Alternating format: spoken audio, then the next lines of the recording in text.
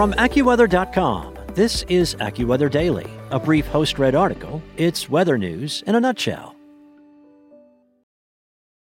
If you like speed-running the newest release or binging every episode the second it drops, then why are you waiting for all your news?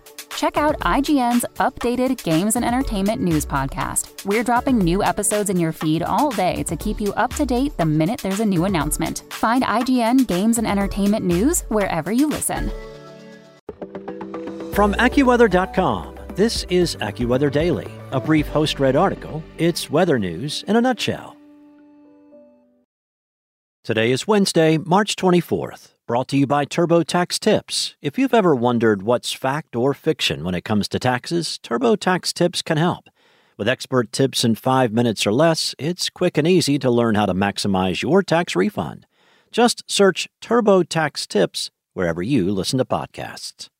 An Olympic hopeful, aged 22, killed by a lightning strike while training, by Brian Leda.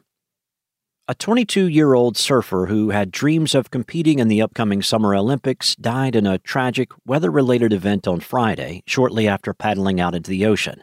Catherine Diaz, who was one of the top surfers in El Salvador, had just begun a training session on March 19th when there was a rapid change in the weather, The Guardian reported.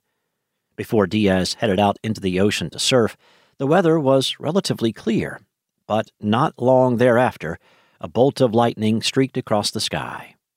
In the blink of an eye, lightning flashed and struck Diaz while she was out on the water. Attempts to revive her were unsuccessful.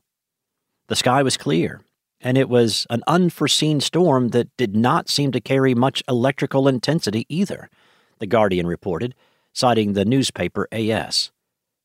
On the day of the fatal accident, Diaz was training for the International Surfing Association, or ISA, World Surfing Games, which will take place in May. She was hoping that her performance at the event would qualify for the Summer Olympics in Tokyo later this year. Catherine embodied the joy and energy that make surfing so special and dear to us all as a global ambassador of the sport, the ISA said in a Facebook post. She excelled at the international competition level, representing her country with pride at both the ISA World Surfing Games and ISA World Junior Surfing Championship. Open areas, such as on a body of water or in a field, are some of the most dangerous places to be when a thunderstorm is nearby. In a NOAA analysis of lightning-related fatalities in the United States between 2006 and 2019, water-related activities accounted for the highest percentage of lightning deaths, followed by outdoor sports and camping.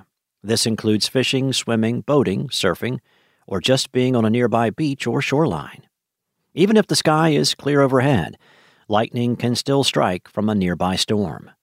Friday's deadly lightning strike could have been a meteorological phenomenon known as a bolt from the blue. This is when a lightning bolt strikes miles away from a thunderstorm, seemingly coming out of nowhere to those unaware of the nearby storm. There have been documented cases of a bolt from the blue striking more than 25 miles away from a thunderstorm, according to the National Weather Service. At this distance, it may be difficult to hear thunder, a key warning sign to get to a safe location.